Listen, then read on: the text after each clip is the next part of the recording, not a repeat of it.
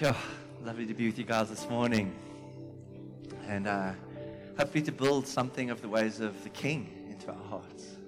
Father, just as we dive in together into your scriptures, I pray that you would open our eyes to see what you want us to see, God, to hear what it is you want us to hear. And Lord, that you would move our hearts this morning to that place that we'd be found before you, right where you want us to be, God. Do it, Lord. Do it in Jesus' name. Do it by the power of your word and by the power of your Holy Spirit. In Jesus' name, Father. Amen. Thank you. If I can just carry on worshiping, it's lekker. Lovely. One of the wonderful things, let me just first say it is wonderful to be here and wonderful to have my wifey with me. She's starting to travel again with me, which is really, really is wonderful. I feel like for so long I've been running on my own as we travel the nations, or I travel the nations, and it's just wonderful to have her by my side again. One of the amazing things that God has done for us here is this. And I remember years ago when we got our first building, we've got many now across all over the place, but I remember the first one being so excited when we finished it, because kind of like we'd fought so hard to get to that place, you know. We'd given so much to get to that place. But something happened as I was leading through that process. We moved in and people started streaming in even more. We were always growing quickly, but it kind of accelerated. More and more people coming in. And it wasn't long that I realized, oh my goodness, we need to be careful, because actually sometimes in the early days it came to us because we had something of the word, something of the way of the Lord that was attractive. But now people were coming to us because we had a killer building and we actually looked like we were a decent church, which is all a con. and I realized, oh my goodness, we have to work. God's bringing people, but we have to rework their values to understand the ways of the King. Because when you come to the Lord, there is a sense of the old dies and the new comes. But people were coming often even from other churches, and some of them had certain aspects of an understanding of who God is and how he works, but some of them were really deficient in some areas. And so we had to dig in and try and rework the foundations of how people saw themselves and how they saw God. And this morning, I've really felt to pick up something that I preached, I think about 7 years ago, maybe 8 years ago, on a concept that I think is going to be vital for each of us to understand. And even the old Josh Jenners, guys that have been here, like Jono and those guys, we need to remember the fullness of God's counsel. We need to remember the fullness of what God says to us, so that we can not drift, but remain in what God has for us. And so, this subject is, Paul writes I think it is to who was it to? He says you need meat, you need milk, not solid food. I've forgotten who it was now. Who was it? I can't even remember. I hit a total blank. I think it's actually the letter to the Hebrews. So it's not Paul. And he says this, by this time you should eat meat. I've got to go back and teach you milk. I've got to give you basic stuff. This teach is not milk. It's meat. In other words, it's going to be hard for some of us to process. And I want to put at the start, I want to say, if you're struggling at the end of this preach, please go speak to your leaders. Because the first time you eat meat, sometimes your stomach is like, I don't know how to process that. And it can make you feel a little bit ill. I'm hoping no one feels ill at the end of this preach. I'm hoping you all are going, that was an amazing steak. I didn't know steak could taste like that. But just putting it out there. Because I want to actually talk about a subject that is hardly ever spoken of in the Christian church in our generation. And yet it was a vital part of the Christianity of the first century. And it's this concept of us being slaves to God, or slaves of God. Now, that concept already feels like, what? And so let's dig into this. And because I am going where few people dare to go, I need to root this well in the Bible. So it's going to start off technical, and at some point, all those technical points, I've got to kind of show you well enough that you actually see this. Not because I say it, but because you yourself see it in the Bible. And then once we see that as a foundation, we can then start to bring application. And so this preach will probably feel you're gonna have a brain pain halfway through. But if you follow me through this, you will see aspects of your salvation and what God plans to do that will radically transform your life. And that's the point. that you'd be radically transformed through the teaching of the Word of God. So there's many concepts that the Bible gives us about God, and our relationship to Him. He's a father, we're children, we're co-heirs. There's all these different, we His body, members of His body joined together. And those are often spoken about, especially the one being sons. But this one is hardly ever spoken about. I think I'm the only guy I've ever actually heard teach on the subject. Now that I say that, I'm thinking on the run here. Have you ever heard anyone else outside of Josh Jen? I haven't either. So I've got to root this well. So in Romans 6:22, it says this. Let's put it up on the board.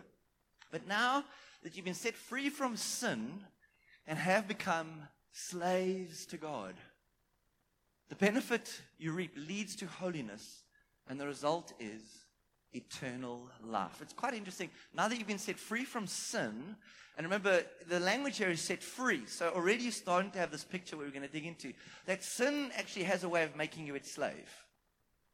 And so actually, here's the reality. On the earth, everyone is a slave. You might not realize it, but as you dig in, hopefully the penny will drop. We are all slaves to something. We're either slaves to sin or we're slaves to God. And so here the writer says, Paul says, so you've been set free from being slaves to sin. So sin doesn't rule me anymore because I'm now in Jesus. But now I've become a slave to God. And the language, this is, I think almost every Bible translation, this is the NIV, it's a well-known translation, uses the word slave. So, and I wonder when last did we sing a worship song where we sang about Him being our master, Lord, and us being His slaves. When else did we teach these things? And we need to, because I think one of the things we've got to do is we've got to hold all the truths of the Bible in proper tension. Now, sonship is something that all of us will have heard spoken of. We're sons of God. We've adopted into His family. And we're special. We're loved. We're beloved. And those are all true. But if we don't have every aspect of what God says, we actually miss a vital part of what our salvation actually is. And so the concept of sons, to give you an idea of how, just to give you a comparison, you've heard sons a lot, slaves very little. The concept of sons, well, we called sons 16 times in the Bible, in the New Testament. Children 15 times, and God's called our Father 50 times. So in total, the concept of sonship and Father, our Father, not Jesus' Father, our Father, is 98 times. The concept of I'm part of His family. How much do you think slavery is mentioned in the New Testament? The word for slave, and we'll look at that just now, is doulos. It's used 127 times. And the concept of Lord is kurios in Greek. And kurios always means, if you go look at any decent commentator will pick up on this. This is not just my revelation. This is not like it could mean. This is like what kurios means according to every Greek scholar. Not what Andrew said because he went and looked at the Bible, what the Greek could mean. This is what kurios means. It means the master of a slave. And that's used 680 times about God in His relationship to us, which gives us a total of 807 times slaves and master, and 98 times son and father. 8 times more the weight is on this than it is on this. Could that maybe be the reason why Christianity is so nominal and so weak in our generation? Because we haven't properly understood what the salvation is that God's bringing us into. Now, one of the key reasons why we often miss this concept of slave is because often our Bible translates the word slave, not always. I mean, you saw that one wasn't, and that was a pretty clear example. But one of the challenges with the Bible is guys are trying to translate it for us in a way that we can understand. And the concept of slave is not a cool concept. I mean, slavery is like pretty much the drive of our generation. And so and we'll dig into this. And so the word has a lot of baggage. And so what happens then is Bibles, as they translate the Bible for us into our language, they often struggle because they think, what are people going to think if we just say it as is? Because they don't have the full context of the whole counsel of God. And so that word is an offensive word. Would you agree? It is an offensive word. It feels terrible. And so the ESV, how many know the ESV Bible? It's one of the better Bibles. I saw a video I saw it a few years ago, where the committee who were translating the ESV from obviously Hebrew and Greek into English, and they were talking about this word, doulos, slavery, slave. And you can actually Google it. You'll actually see them talking about this. They actually speak about, we don't know if we can actually use this word like it is used in the Bible because it's got such a bad connotation. People are actually going to get stuck. And so they decided to use the word servant because it's a much softer word.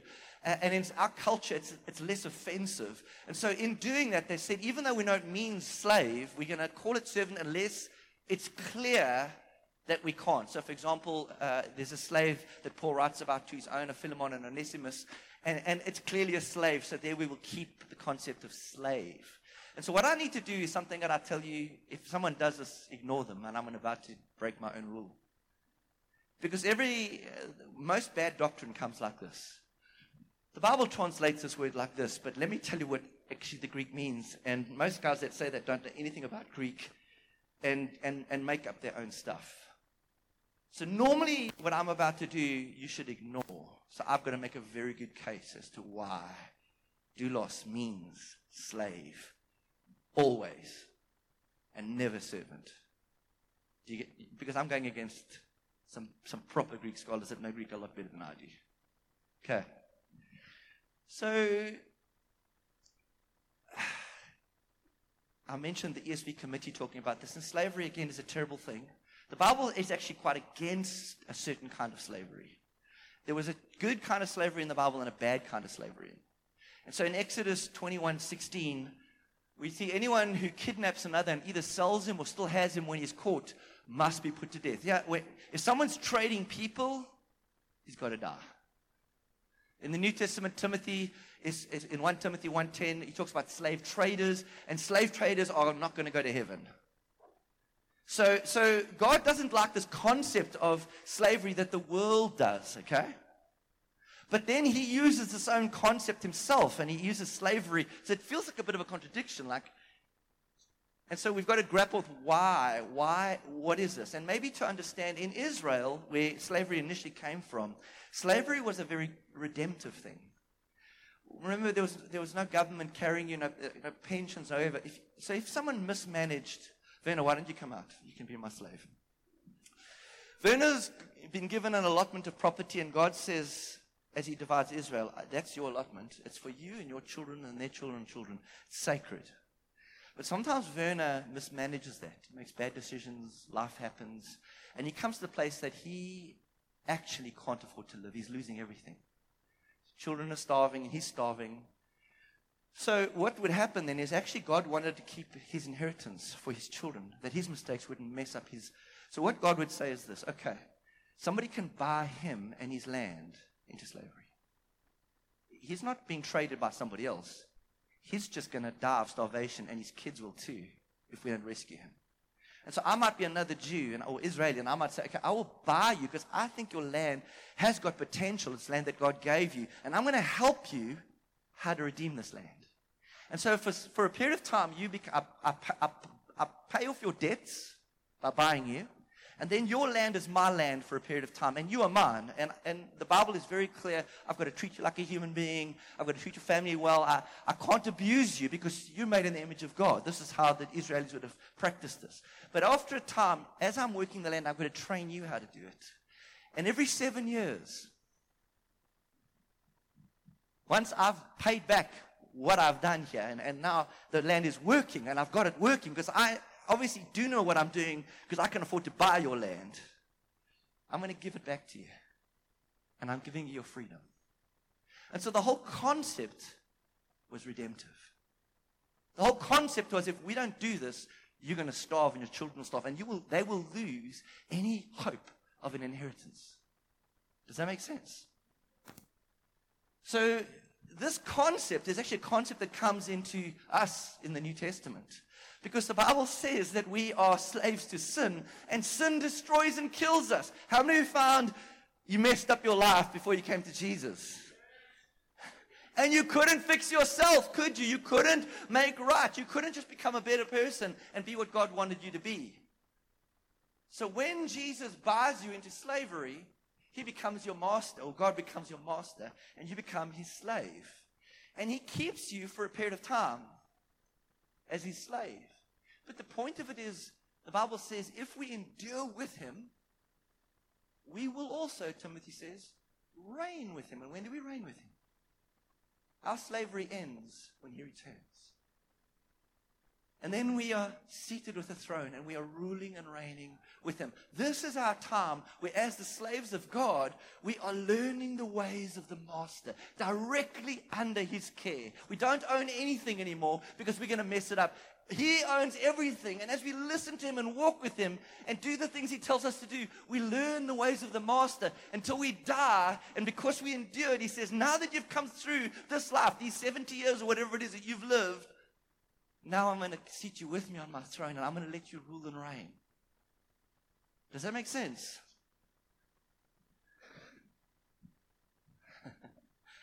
So slavery to the Jew wasn't a terrible thing. It was a beautiful thing.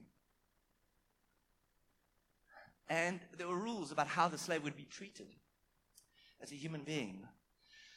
So slavery, I say that because that gives us a backdrop. Then we've got to look at the concept of servant. And I have a problem with the Bible translating servant. I don't like people messing with the Bible full stop. I mean, one of the things the new NIV does, I love the old NIV 84 version. I think it was a great translation. Then the new NIV, actually they did the TNIV. The TNIV said, whoa, times have changed, we've got to fight for women's rights, etc. So let's change the language of the Bible and make it more gender neutral. And then that was so badly done, everyone went, that's heresy. So then they said, okay, we'll tone it down a bit. And they did the 2011 NIV. And I think the 2011 NIV is a bad translation. It changes the meaning of the text. You just got to look at the NASB or the ESV, who are good translators, or even the King James and the New King James, and you'll see there's a big difference in a lot of places. So if you got a 2011, go burn it. No, I'm teasing. You don't have to burn it. There's still aspects of that are the Word of God, but I am concerned when people change the Bible and it's obvious, clear meaning. Some of you, the NIV, and you can't get the 84 anymore. The 84 was a beautiful version. Anyway. And don't even come with the passion or even the message. Because those aren't translations. Those are at best commentaries on the Bible. Somebody's translating, those are just terrible translations. There are good translations. The NASB, the ESV, King James, New King James, they are great translations. And the old NIV, and there's a few others that are good, but I'm just putting it out there. Okay. I don't want to go there. But I've got a problem with changing the Bible. That's where I was going. Servant and slave is vastly different. According to the Encarta Dictionary, a servant is an employee who serves somebody else, especially as an employee hired to do household tasks or be a personal attendant to somebody else. In other words, a servant is independent. Okay, I'll work for you, but then I want some remuneration. I'm free. I'm not yours. I'm mine. But I'll do some work for you. I'll serve you in some way. I'll meet some need that you have in your company or in your home. But I'm doing it on my terms. And if you pay me the right amount, I'll agree. And I'll say, okay, I'll do that then. And no, actually, I don't want to do that. You keep your pay. I don't want to do that. Slavery, on the other hand, is very different. Because a slave is owned. He has no choice in the matter. He is regarded as the property of another. And you can't leave until, in this case, your 7 years are up. And when the Bible was written, please understand, it used the word slave a lot. And slavery was a very common thing. 1 out of 2 people in the Roman world were slaves. Rome had ruled the world, and people from all over the nations. So a lot of the early Christians were actually slaves. The Bible even uses that language when it talks about in salvation. There's no longer slave or free. You had slaves and slave masters in the same churches. Now, okay, so let's look at some words. And one of the things is there are a lot of words that the Bible could have used for servant, and I'll give you some of them quickly. And then I'll show you why that doulos always means slave, and I'm going to back this up with my big hitters, not me, not my interpretation, because I wouldn't trust that. Pais is one of the Greek words for servant in Matthew 8, verse 6. This is used 24 times in the Bible. Pais. So I'm just wanting to show you that there are words for servants. Lord, he said, my servant lies at home paralyzed and in terrible suffering. That word is pais. It literally means a dependent child or a servant. Padiska, Matthew 26:69, 12 times in the Bible this is used. Peter's sitting outside, and remember, a servant girl came and says, weren't you with Jesus? She's not a slave, she's a servant girl. She is doing work for somebody and getting paid for it. She's not a slave. The word therapon means servant, and in Hebrews 3 verse 5, Moses was faithful as a servant in all God's house. So all I'm trying to show you now is there were words that could have been used, and they were used sometimes. But doulos is used the most, and doulos is the one we're going to dig into. Diakonos, where we get the concept deacon. And it was a secular concept that they brought into the church. It's used 29 times. In Matthew 20, verse 26, Jesus said, not so with you. Instead, whoever wants to become the greatest among you must be your diakonos, servant-heartedness. So we see there words for servanthood. So why the word doulos, and what exactly does the word doulos mean? So doulos is used 150 times. And I mentioned earlier, Onesimus Philemon, if you're taking notes, 15:6. Perhaps the reason he was separated from you for a little while, that you might have him back forever, no longer as a slave. Every translation says that. But better as a slave, as a dear brother. But now I'm going to dig into a time when the Bible changes the word, because all the Bibles say the same thing. And then we're going to look at it. So in Romans 1 verse 1, Paul writes to the church. It's a leader in the church, and he says, Paul, the NIV says, a servant. That word is doulos. So I'm going to say that that's a bad translation. I'm going to prove it to you now. Called to be an apostle and set apart for the gospel of God. That word, you can go check it out. It's doulos. So now I'm going to dig into the big hitters. The Theological Dictionary of the New Testament. And we're going to look at it together. I'm quoting from it. These are the definitive works. These are the foundational works. And I'm quoting some of the top scholars in the world. A lot of commentaries you read will build off of these men that we're looking at. These are the big hitters. All right. Ironically, the Greek language is at least half a dozen words. I've just given you some of them that can mean servant. But the word doulos is not one of them. Whenever it is used, both in the New Testament and in secular Greek literature, it always and only means slave.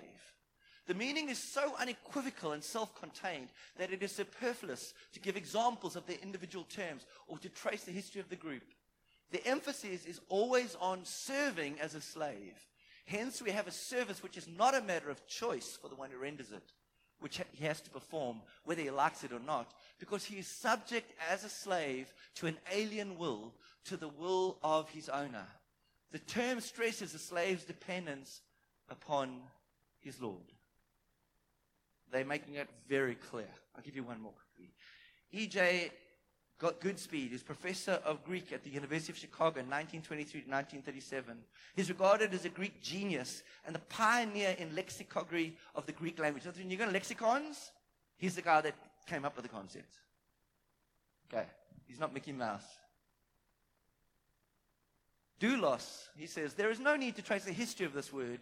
There's no need to discuss the meaning of this word. It has never meant anything in any usage but slave. Klar. It's not debatable. The BAGD, the Bauer, Amt, Ginrich, and Danke, which is regarded as one of the literally, it is like the gold standard. Basically says this: it undisputably means slave. And I could go on and on and on. You get it. This is not Andrew. This is the greatest Greek minds translating the word, and they are not messing around. We're not saying it could maybe, that it unequivocally means the same thing. So now we come back to this, Paul. And Paul, and some translations do translate it as a slave. Romans 1:1, Paul is servant. The King James Version says servant. The ASV says servant. The NIV says servant. And even the ESV says servant. But normally they will actually at the bottom have a footnote. Could mean slave. Or mean slave. They might, depending on how they do it. then, and I need to say this, because then there's another concept that comes in. Guys say, whoa, okay, so we can't say slave, but it is slave. So how do we translate this word in a way that's not offensive? And so in the Old Testament, there was this thing where if you were Werner, come stand here again, and after 7 years, I come and I say to you, Werner, I want to set you free. It's my 7 years is up. I've redeemed your farm. I've redeemed your land. I want to set you free. And Werner looks at me and says, you know what? I don't know if I can do this without you.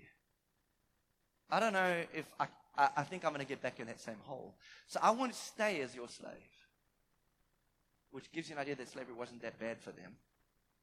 And then what he would do is he would get an awl and he would go to the doorpost of his house and we would nail his ear. Bang. And that mark in his ear would be a sign that he is a voluntary slave, a bond slave. And that was it was actually in the Old Testament. That was something that actually happened in Israel.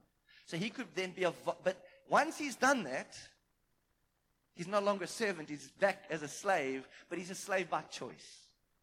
You got that? And so in some ways, thank you. In some ways, we all slave by choice to Jesus. Because you can remain in sin, and then sin is your master. Or you can choose to turn to Christ and say, I'll be your slave. Pierce my ear, and I'm yours. So some translations say, let's use the word bond servant or bond slave, because it's kind of helps us to, there is a measure of choice. And so some translations translate Paul a bond servant or a bond slave of the Lord Jesus Christ. That's the NASB, the New King James Version, the Darby Version, and the Weymouth New Testament. The problem is, at the time of writing, the concept of bond servanthood had fallen away. There were no such thing as bond servants anymore. So you understand why they did it. You get why they did it. They're trying to help us as Bible readers who don't understand the context go, yeah, well, it is sort of a free thing, I give myself. But they do miss something of Roman slavery where this concept was now written into. And then some Bibles do a good job on this one, and they actually just call it slave. So the Holman's Christian Standard Bible, Paul, a slave. The Jubilee Bible, the Lexham English Bible, the Common English Bible, the NET, the NAB, the Goodspeed, the West's Bible, the New Living Translation, J. Adams' translation. Funny enough, the Message, which I don't like, actually uses the word slave here, which is like, woohoo, finally the Message is something, right? And the New Testament Recovery Version, which is Watch of the Knee Group, translated this slave. So there are a lot of Bibles that do try and remain true to the text, but they're not your common Bibles. Did you notice how many of those? Have I made my point here? All right. The Holy Spirit chose the word slave in a world that understood slavery. So we've got to grapple with this. And what does that mean for us? If I am Christ's slave, I've been set free from sin. What does that mean for my Christianity? How does that work out in everyday life? 1 Corinthians 7:22 and 23 says this. And this, they would probably translate slave because it's pretty clear. For the one who was a slave when he was called, so in other words, there's actual slaves that have now been called, and they're slaves. They're physical slaves. They belong to somebody else. They were captured in war or something else, and I'm a slave. For the one who was a slave when he was called by the Lord. So I'm a slave to this man, but now I believe in Jesus. Is the Lord's freedman. So actually, in a sense, while I'm his slave, the Lord has set me free in my heart. But he who is a free man when he was called, I'm not a slave to anyone, is Christ's slave. How many of you were slaves when you were called? To a man, I mean. So the freedmen, that's us, when we got saved, we became Christ's slave. And in some ways, the writer here, Paul, is trying to help the church understand that there is equality. Those that were free mustn't look down at the slaves in the church and think, well, you're not even human, which is how Roman law treated them. Actually, you're a human being, and we have an equal footing before God. Did you think of yourself as a slave to God? And let's look at what that means. Because he says in verse 24, for you were, consider yourself as Christ, for you were bought at a price. And then try not to become a slave of men, because if you're a slave of men, you're going to battle to serve Christ properly, because this man is going to be your Lord. So try and stay free if you're free. But you were bought at a price. And that word bought is slave talk. Can you remember you'd go to the slave market, and would stand, and the masters would walk through and check your muscles and decide, are you going to help my household? And then they would buy you if they felt that you were valuable. Now the Bible tells us that we were bought. And again, we've got to put this at a price, and the price was steep. What was the price for purchasing you and me? Did God use gold? No. The price he paid was his own life, his own blood. And so now we start to see how the Lord redeems this concept for us. Because in a sense, the Bible tells us that anyone who sins, in John 8:34, anyone who sins is a slave to sin. So I became a Christian at 20 years of age, and what that looks like was this. Growing up, I remember some friends coming to our boarding school. I was at boarding school, and they brought pornography magazines. We couldn't get them in South Africa. Those were the good old days. But every now and again, someone's dad would smuggle them in from overseas. I'm at boarding school, and I remember for the first time, I think I was probably in standard 6. I don't know what age there was, grade 8. And one of the guys in the dormitory pulled out this magazine. And I remember looking at that magazine at that age, and something was awakened in me. Lust was awakened in me. And that lust started to, in some ways, rule me. I found it was really hard to live free from that once that door was open. It was like somehow that sin caught a hold of me. And then every time, and this is a problem for young girls, that's why you've got to be very careful if you're a father of a girl, and I'm a father of a girl. Basically, young boys, to be honest, their minds are sewers. Most of the time. They're fighting hard. Their hormones are kicking. And every young man who's here will know, at some point, the fight for sexual purity. And if he gives in to his sin, his own lust, that then grows and grows stronger and stronger and stronger all them until eventually he's bound by what he's looking at. He's bound by what he's doing. Now, how's about hatred? Or fear? All those things start to lord over us, and they become our masters. We find, I can't break free from anxiety.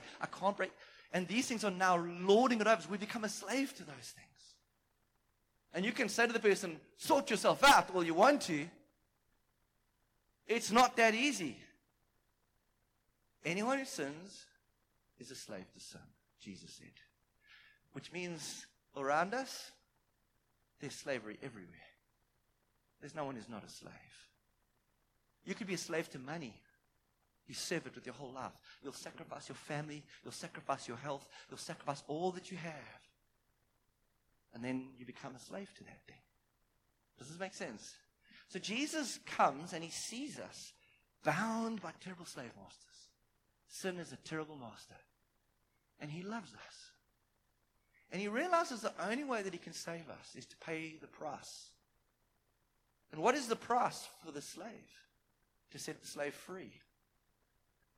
Well, the slave has broken the eternal law of God. The slave, actually, the price is life. Life for a life. And so what God does is actually in mercy. And I remember me at 20 years of age coming into a church, drug addict. I was sexually immoral. I was swearing. I was doing drugs and doing all sorts of stuff. And I remember coming to church, standing there, and God had mercy on me. And he, Jesus, paid the price for me. And the price for me was this blood, his own blood. He died on a cross in my place. And in dying on the cross in my place, he paid my price. You were bought, the Bible says. The price is blood. And God shed his life, his blood on the cross to redeem me from my slave masters that were destroying me and breaking me and bringing me into his family, out of that slavery into becoming a member of his household. That's what it means to be saved. That's what it means to be born again. I come to God. I believe in Him. I believe in what He's done. And He brings me into His family and buys me. And in 1 Peter 1:18 and 19 we read, "For you know that it was not with perishable things such as silver or gold that you were redeemed." And that word redeem is the word used for redeeming a slave on the market. With things such as silver or gold from the empty way of life handed down to you from your fathers, but with the precious blood of Christ, a lamb without blemish or defect. You get that? And here's what Jesus did, and I want you to see this. Remember, the price, He has to equal the price of what it's going to cost to fix me, and it's my life He's got to save. So it's life for a life.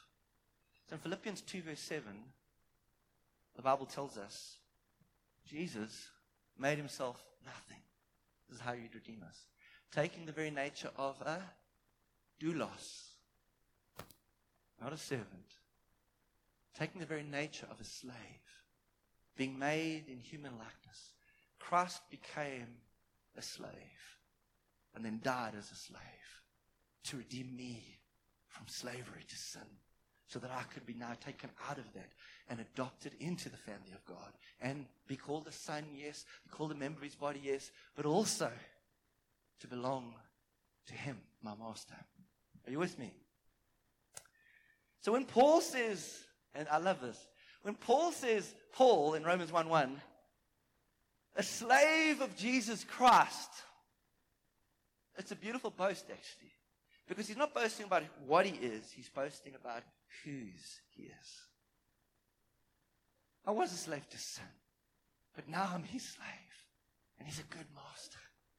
He seats me at His table. He calls me son. He's redeemed me from the curse that I was under, and He set me free. All right. So then what does that mean for us? And I'm going to skip my quote and jump to 1 Corinthians 6:19 to 20. You are not your own.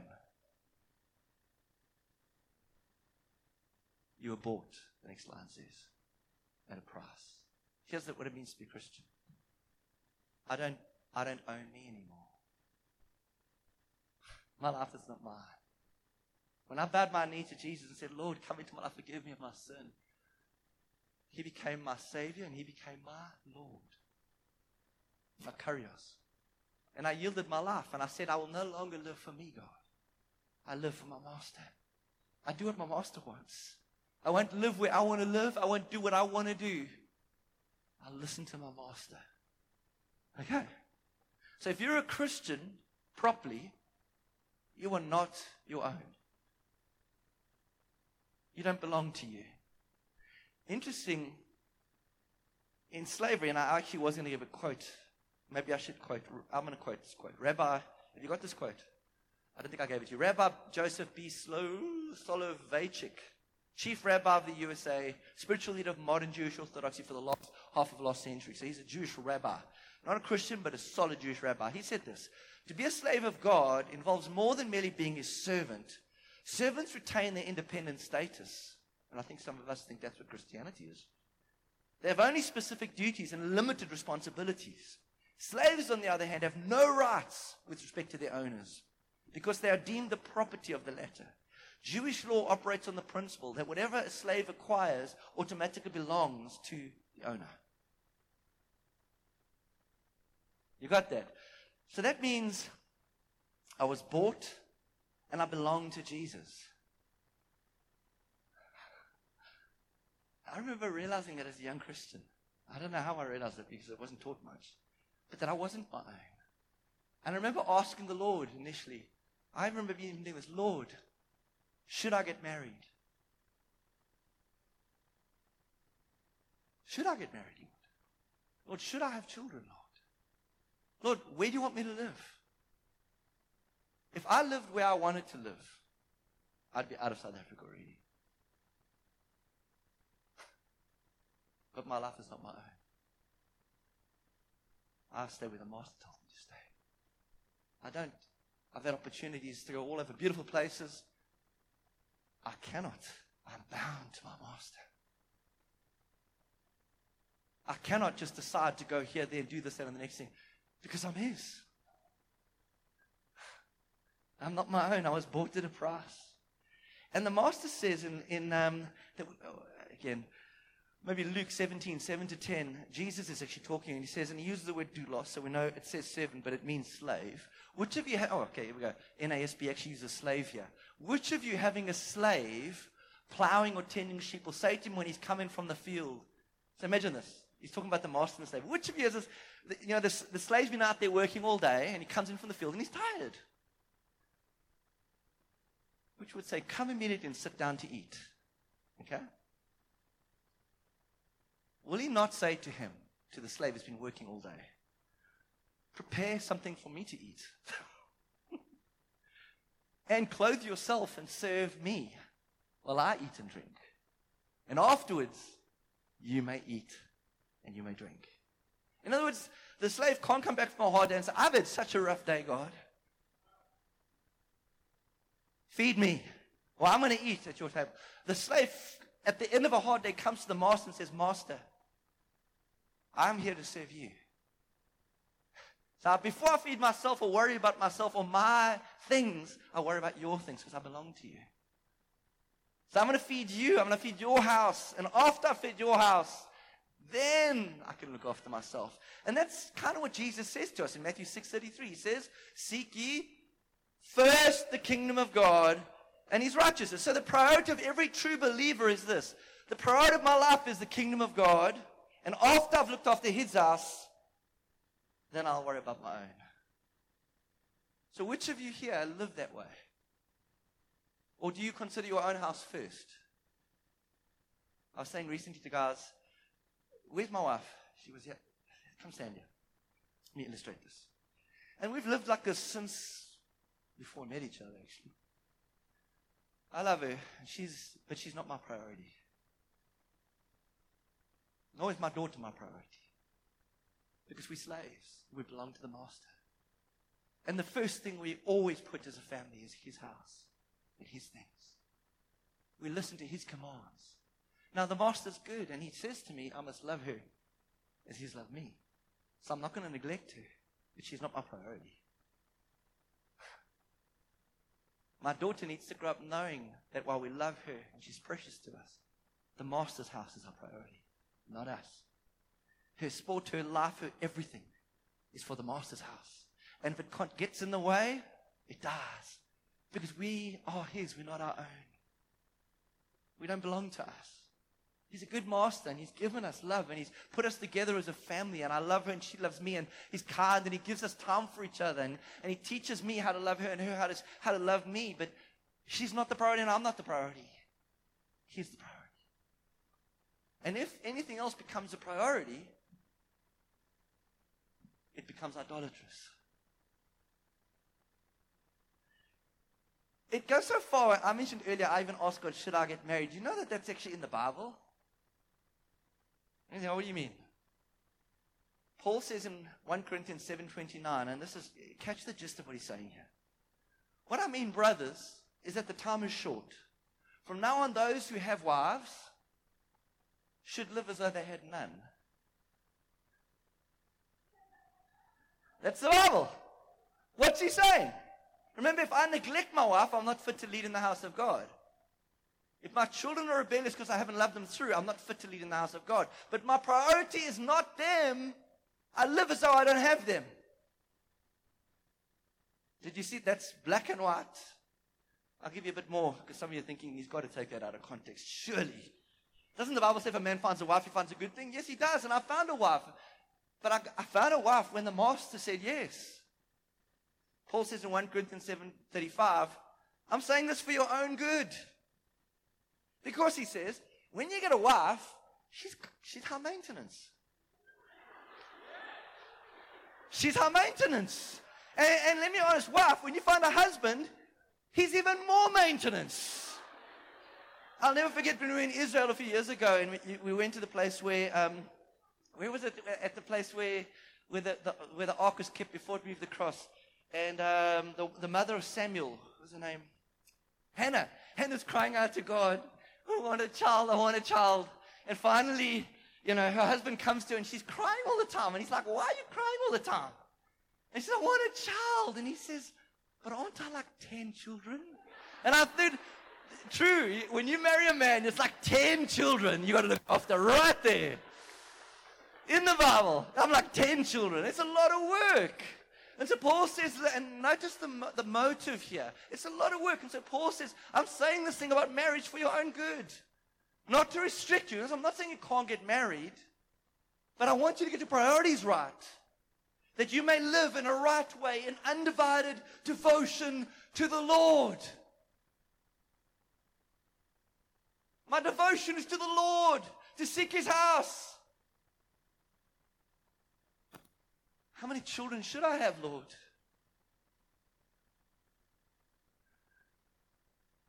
Because I'm yours. All that I have is yours.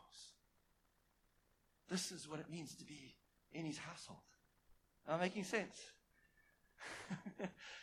we obey always what the Master says. It's not like a debate. The Master speaks and we listen. We don't own anything. Did you know that? In Acts 4:32. Acts 4:30, you don't own anything. You think you got your car? No. It belongs to the master because the slave owns nothing except that which the master lets him use. Your house is not yours. Your car is not yours. Your wallet is not yours. Everything you have belongs to him because you're his slave. And in Acts 4:32, all the believers were in one heart and mind. No one claimed that any of his possessions was his own. But they shared everything. Who's Lord of your wallet? Now, the amazing thing is this, and I need to say this. Our master is a good master.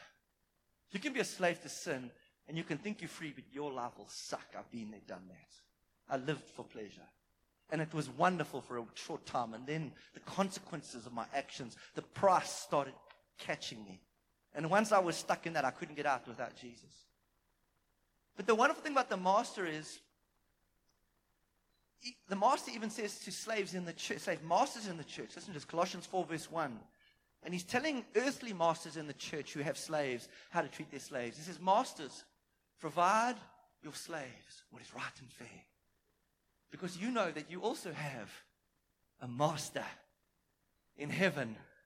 So what God's teaching us here is He's teaching earthly masters, you're a slave. Look how I treat you. Now you treat your fellow slave that same way. But what that tells us is provision comes from Him. Some of you, God's provided huge resources to. Some of you are like, I was actually thinking about you guys. I don't know where you are, but I was just in worship praying, Lord, provide for these two. Provide. Provide. And I was actually thinking of my own life with them. So I'll show you this story just now. Provide. And in Matthew 6:33, the Bible says this. Seek first the kingdom of God and His righteousness. And all this wêreldse goed, all the needs you have will be given to you as well. If I prioritize His house, my master will look after my house. See, here's the thing. If you try and save your children, you'll lose your children. The principle of heaven. But if you lose your children for His name's sake, and I'm not saying neglect them, love them as you're called to as a good Christian. But if you keep them in their priority, He will save your children. Seek His house, and you look after yours. Now, I was thinking that just stories that, you don't know. But this is how we've lived. I remember when we got married, we speak about the tithe. And for me, our tithe was God's. And I remember when we first got married, we were both working, and we earned such a little salary that we actually couldn't afford to pay rent. But we're not going to tithe. So while we couldn't afford to pay rent, let alone food and stuff, what we did is this. We actually brought our tithes to the Lord, and then we didn't have enough money to rent even a house in a poor area. So what we did is we moved into a car in our early years of marriage. Combi. It's a bit bigger than a car. Not much. Combi. And we lived in the car in the garden of somebody in the church. Newlyweds. we were not going to tithe. I remember then moving from there, and this was in the old apartheid days, and so, there were kind of white areas and kind of non-white areas, and it wasn't cool to live in a non-white area for anyone. And I couldn't afford, when we did get enough money, to live in a white area, early days of marriage. So we moved into a township, and I tithed. Then we led 2 people to the Lord. Nikki Carsons, who's now an elder in Sunnydale, and a guy called Neil Lloyd, who got saved from peddling drugs on Table Mountain. And they had no work. So what we did was this. We loved one another. We had everything. So we had them move in with us, but we couldn't afford to pay our rent. Our house was so small. We lived in a Wendy house for a long time as well, but this house was so small that I remember it was like people literally lying in the kitchen floor and one lay on the lounge, because it was 1 bedroom, 1 bathroom, and it was miniature. And I remember paying our tithes and giving to God and having no money for food. Now I've got 2 dependents and a wife. My wife has got chronic kidney failure. We needed medical aid. You don't want to sit in government queues when your wife's dying of kidney failure. But God was our provision. So we couldn't afford medical aid. And so we lived in this place of, God, if you don't keep us, but we're not going to be faithful with our money. And then we don't have enough money for food. And we prayed often. And often I would come home and there would be packets at our front door. I don't know where that came from, full of food. And we would feast. God provided. I remember in that time not having enough money for food and going, God, I would love a Hobie Cat, which is a little sailing boat. But I can't afford food. But I'm seeking a house first, Lord. Within a week, somebody gave me, without me asking, a Hobie Cat. Our master not only provided for our needs, but he blessed us. And yes, we lived in a car. Yes, I lived in a wooden Wendy house, but we lived. And some of our best stories were from those times of, dear God, if you don't come through,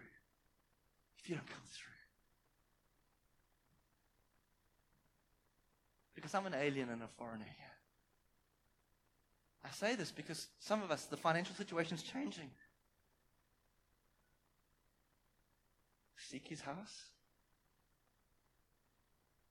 Cut your cloth accordingly. And if you seek his house first, he promises to meet your needs. He promises. All right. One of the warnings, and I'm nearly done, in 2 Peter 2, verse 1 to 3. This is a warning about the end times church.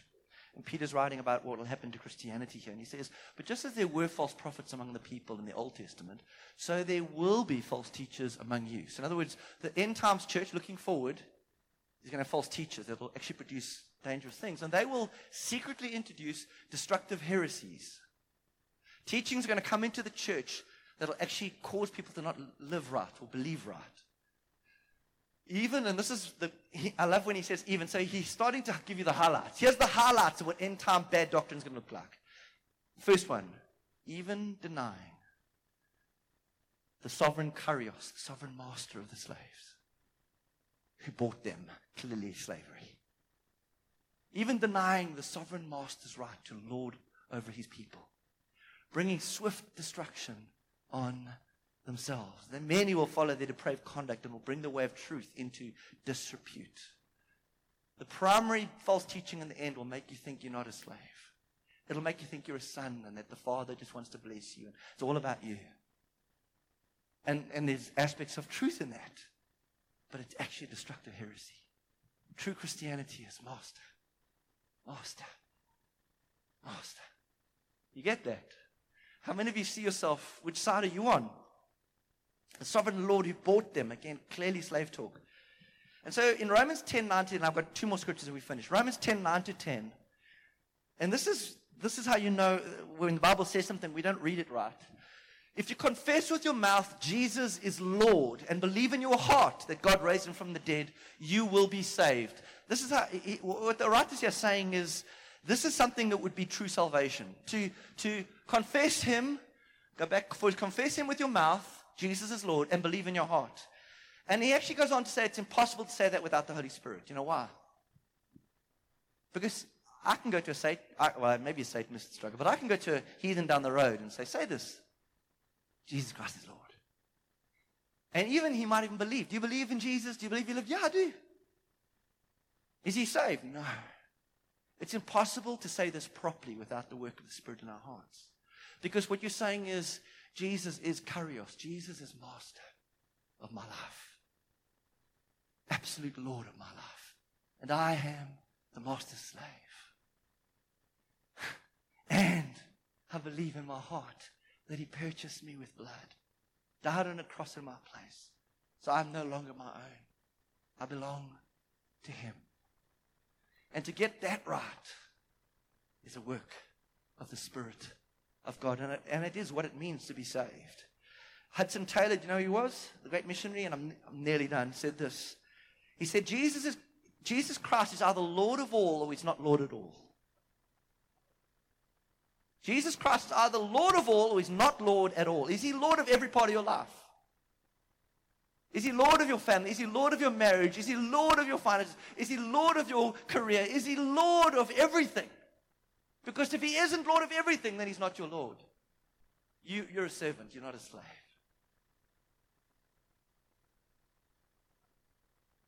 I am not my own. And then the wonderful thing about our master is this. I was a slave to sin. And I was dying in what it was doing in me. But he loved me and he redeemed me. Died on a cross and he brought me into his family. And then the master says this to us in John 15:14-15. And I love this. You're my friends. This is another aspect coming in now.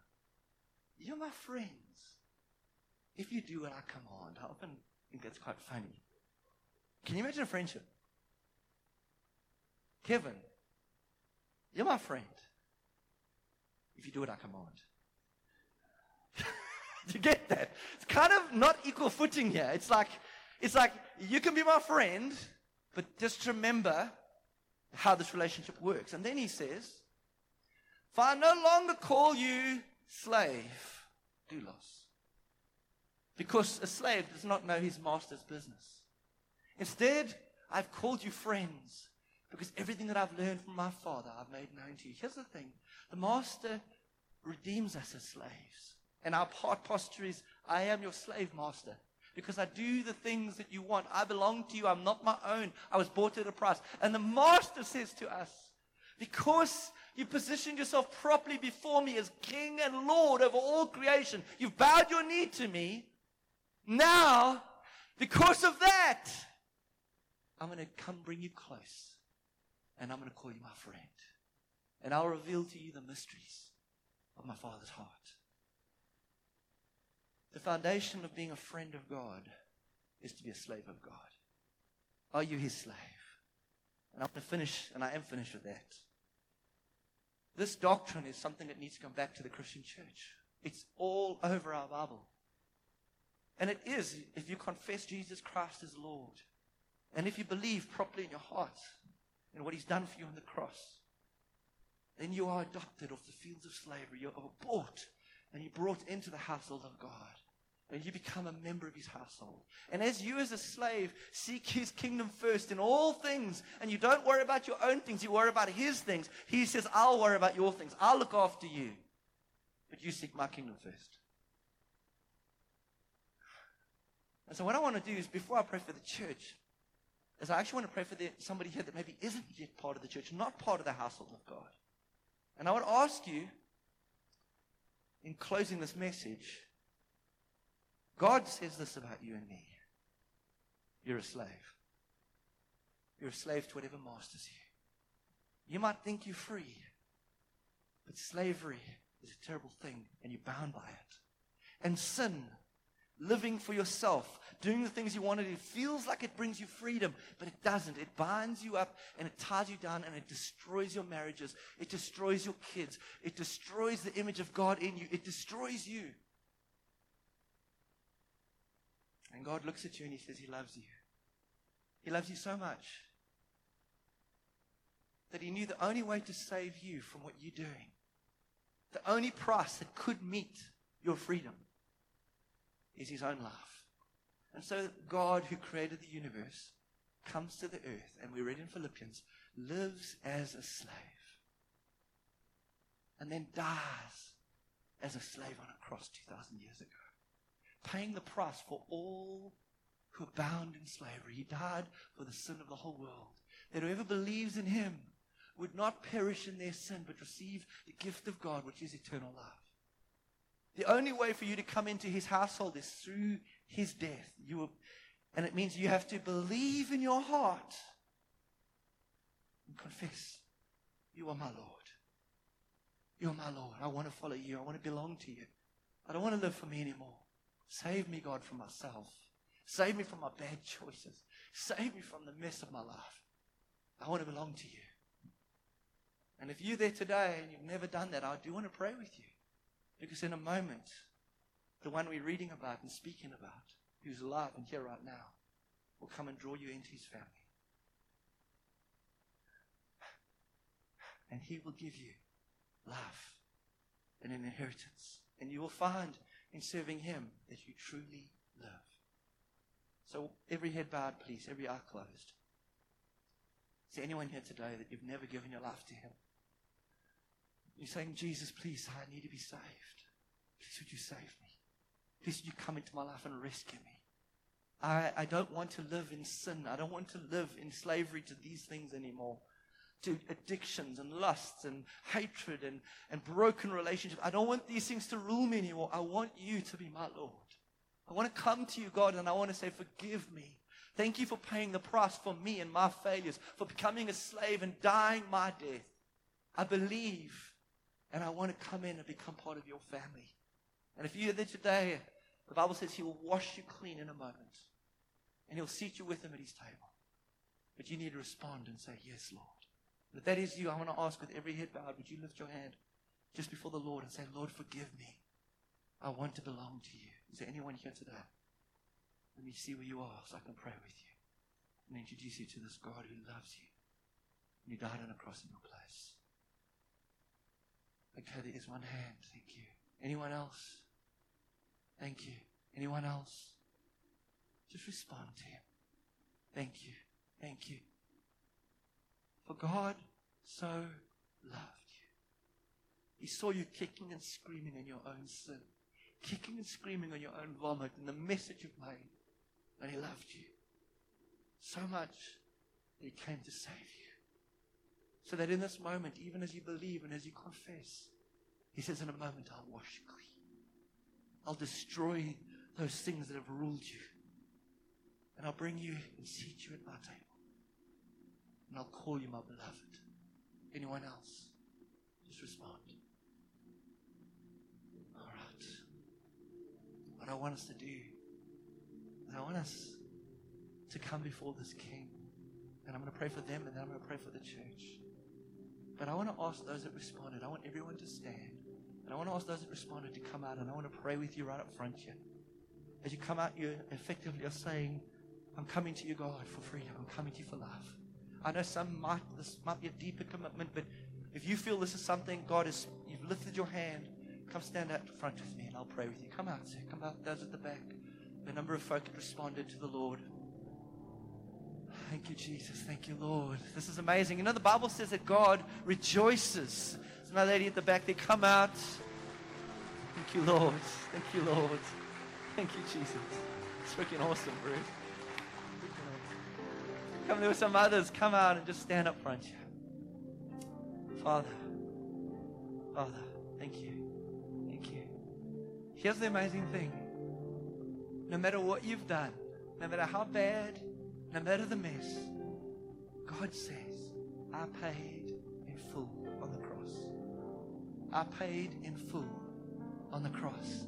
I paid the price to set you free, to deliver you, and to call you close and to seat you at my table. And even as you've confessed and standing in front is your confession, you need to know in this moment that he's here with you.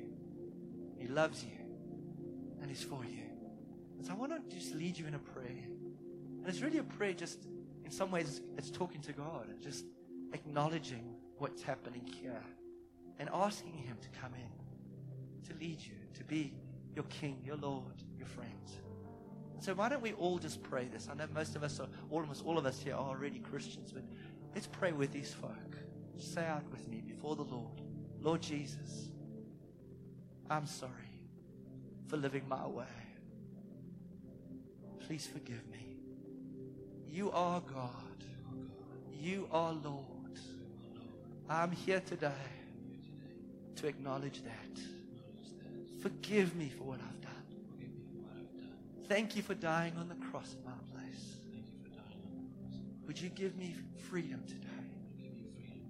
And I come before you and I bow my knee and I say, Jesus, you're my Lord. Come into my life and lead me. My life is yours. In Jesus' name. Amen. Father, thank you for these that have responded. And I pray right now that you would come even as you promised to and fill them with your presence. Thank you that you've reconciled them to yourself through the cross. That no matter what they've done, you declare them innocent and free of those things today. That, Father, you've drawn them into your family, and I ask, Spirit of God, that you would come and you would fill them with your very presence. That they would be filled with the fullness of God. That they would be reconciled to their Heavenly Father. And that from this day onward, they would hear your voice and bow their knee daily and acknowledge that Jesus Christ is Lord. And as they seek you and as they seek your house, Father, I pray you would mend the brokenness and fix the past and bring that new life that you promise because you love them, because you're their God. In Jesus' name. Guys are going to pray with you. I want to pray for the church now. Is He Lord of all? Is He Lord of all? What I want us to do is I want us to make Him Lord of all. Jesus died on a cross that we would be reconciled to Him by faith and that He would become the rightful King of our life. He's the Creator, He's the Lord, He's God.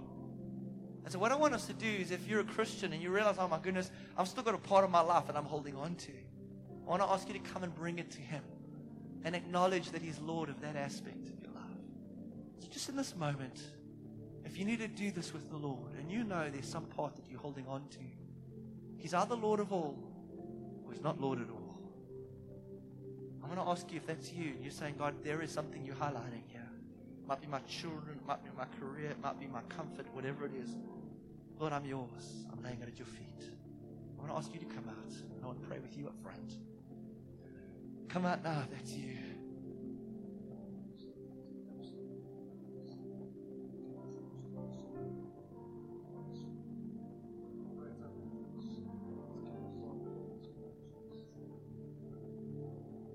Very good. Come out. You know, ultimately, this is a decision we make. That's why the translators translated this bond servant. In a sense, you're coming out, you're saying, Lord, you are Lord. And I'm bowing my knee, and I'm asking you to be the Lord of my whole life. Father, I want to thank you. I want to thank you that you delight in this. And actually, your heart isn't to lord it over us. Your heart is to seat us at your table. And if we're faithful in these times and we learn as your slaves how to live with you as our Lord, we promise that on that last day, if we endure in this, that we will rule and reign with you, be seated with you in heavenly places, and that you will call us sons, and there we will receive the full rights of sons. So, Father, would you come even upon each one? Just surrender. Just bring it to the Lord. Repentance is turning away from what you're doing and turning towards God. Father, would you come and be Lord? And I want to thank you that as they seek you first, as they seek your righteousness first, that you promise to meet their needs according to your riches and glory. Father, give them stories to tell of the miracle working of their Father, of their God, of their Lord. And Father, I pray that you would establish your rule and your reign across this community, that we would be joyful, happy slaves of the King. Because we know our Master's good and kind and gentle. He gives us dignity and worth that we will never have anywhere else. But we will acknowledge you, Lord. Jesus Christ is Lord.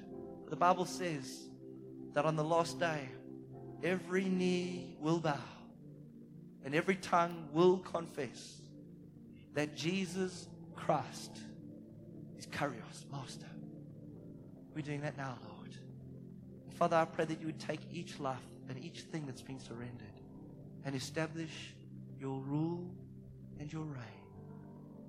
Father, in Jesus' name. In Jesus' name. Father, I pray that even as they come by faith and yield these things, thank you for provision. Thank you that you will meet their needs. Thank you that you're a good master and they do not need to fear because you know how to meet the needs of those you love. Father, in Jesus' name.